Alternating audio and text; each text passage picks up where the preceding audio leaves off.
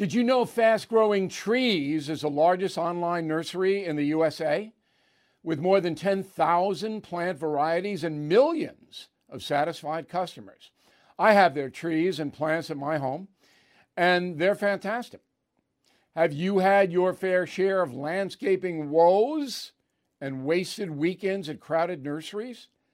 Finding Fast Growing Trees will be like stumbling upon a hidden treasure, believe me. With Fast Growing Trees, it's different.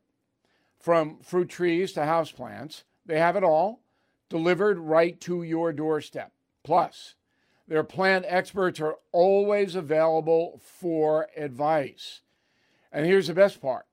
This spring, they have up to half off on select plants. And my audience can get an extra 15% off by using promo code BILL at checkout. So please go to fastgrowingtrees.com, use promo code BILL at checkout.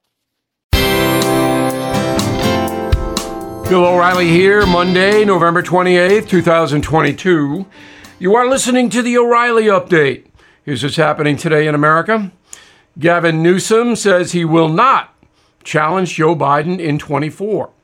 Record number of people are now carrying guns. Disney's latest woke movie bombs. The white sign language interpreter fired because of the color of his skin settles in court. Also ahead, evil on the gallop in America. But first, California Governor Newsom confirming he will not challenge Joe Biden in 24 if the president chooses to run again. Said Newsom, quote, "I've told everyone in the White House I will support Joe Biden. He beat Trump once, he can beat him again. I hope he runs. Let his polls show Mr. Biden in a statistical tie with Donald Trump if the two face off again next time around. The odds of President Biden running again are low." A survey from the American Journal of Public Health finds 6 million Americans now carry a loaded handgun every day. That's up from 3 million in 2015. The report shows many first-time buyers are concerned with rising crime. Just 10 years ago, most adults carried weapons only for hunting or recreation. Today, it's for protection, as it should be. The latest animated movie from Disney bombing, the film called Strange World, cost $180 million to produce. It has made just $20 million so far. Some critics blame the flop on the movie's woke agenda. The plot features a gay teenage romance, a divorce, and a group of scientists saving the planet from climate change. The sign language interpreter fired from Disney's Broadway production of The Lion King for being Caucasian has settled his discrimination case against the theater company. Veteran performer Keith Wan was dismissed from the show earlier this month because, quote, "It is no longer appropriate to have white interpreters represent black characters on Broadway or any other production." Of course, that is discrimination. In a moment, bias is evil, and so are many things we see every day. Right back. Everything is expensive these days, you know that. The government is printing trillions of dollars and consumer prices higher than ever. If the government continues its printing and spending, the dollar could continue its free fall and lose its coveted role as the world reserve currency. Let's hope that doesn't happen. But there are a few things you can do right now. American Hartford Gold can show you how to protect your money, your retirement, your hard-earned savings against inflation by helping you diversify a portion of your portfolio into physical gold and silver. Start with a short phone call, and they can have physical gold and silver delivered right to your door or put inside your 401k or IRA. So please call or text them right now. Tell them Bill O'Reilly sent you. Call 877-444-GOLD, 877-444-GOLD, or text GOLD to 65532. Again, that's 877-444-GOLD or text GOLD to 65532. Time now for the O'Reilly Update message of the day. I am thinking about evil. Last week, another horrendous mass shooting by a psychopath in Colorado, quickly followed by carnage in Virginia. Now, on my program, The No Spin News, I cut through all the gun control noise and defined the real problem: evil.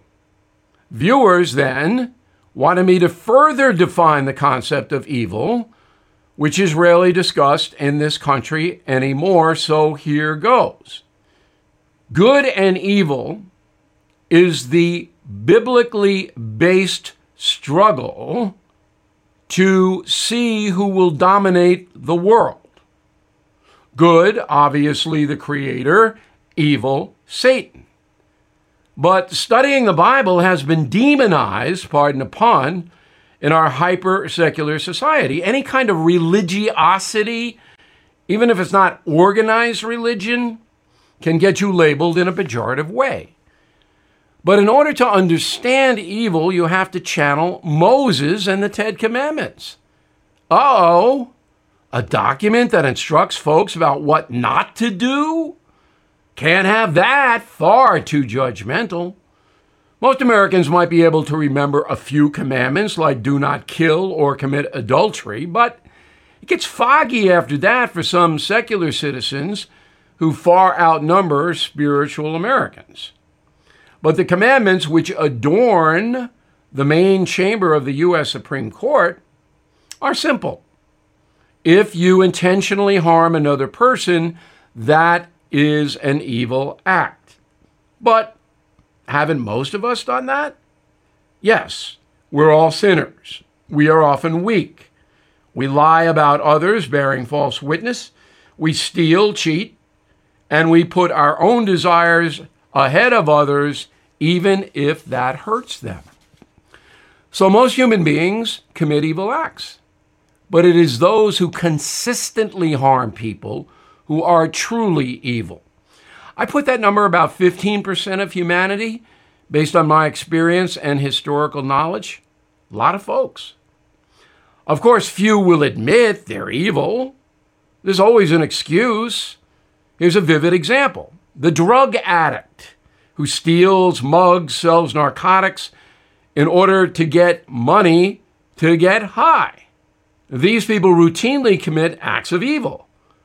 But society has afforded them an out. They have a disease.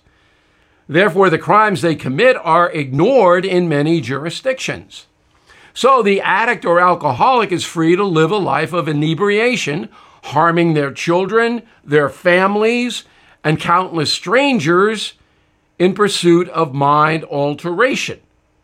These people are allowed to run wild while bringing pain and suffering to those they target. It's evil. American public schools need to begin teaching about the struggle between good and evil, which defines the Judeo-Christian philosophy upon which the U.S. Constitution is based. If the kids do not get those lessons, this nation is doomed. In a moment, something you might not know. I'm Mike Slater from the podcast Politics by Faith. This is a crazy time in our country. It's stressful, a lot of anxiety, and it's going to get worse. And I realized that one of the things that helps me take away the stress is realizing that there's nothing new under the sun. So on this podcast, we take the news of the day and we run it through the Bible and other periods in history to realize that we've been through this before and we can rise above again. Politics by Faith, anywhere you listen to the podcast. Politics by Faith. Now, the O'Reilly Update brings you something you might not know. 151 years ago today, 1871, a group of men were tried and convicted in South Carolina. Their crime? Conspiring with an illegal organization to subvert the Constitution of the United States. It was the first federal effort to stop violence against Black Americans in the South. Here is the story behind the trial of the Ku Klux Klan. After the Civil War, Congress immediately ratified the 13th, 14th, and 15th Amendments to protect former slaves who were now free. The movement to block blacks from voting then went underground. Founded by a group of Confederate veterans, the KKK grew from a secret fraternity to a paramilitary force. Members terrorized and sometimes killed folks promoting equal rights. To stop the mayhem, Congress passed the Third Force Act. President Ulysses Grant signed the law on April 20th, 1871.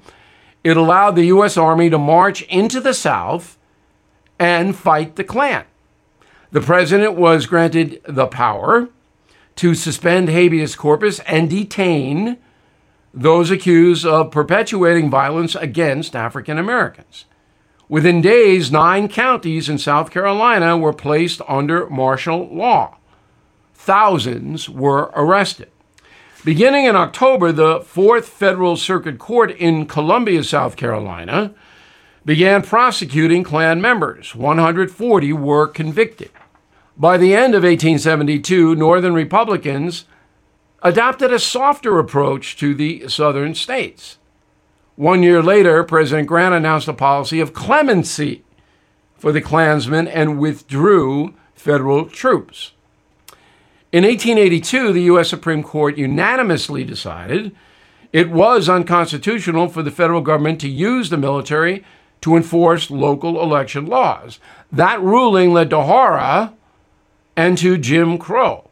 And here's something else you might not know. It took another 80 years for the feds to completely take down the KKK. The organization was mostly destroyed by the FBI under J. Edgar Hoover in the 1960s with the use of undercover agents and wiretaps. Back after this. Hey, this is Vivek Ramaswamy. The media has systematically lied to you. The Hunter Biden laptop story, the origin of COVID-19, the Trump-Russia collusion hoax, or how your money's being spent in Ukraine. Enough already with the lies. No more lies, hard truths only. That's what the Truth Podcast is all about. It's not standard conservative talking points. If you want that, go somewhere else.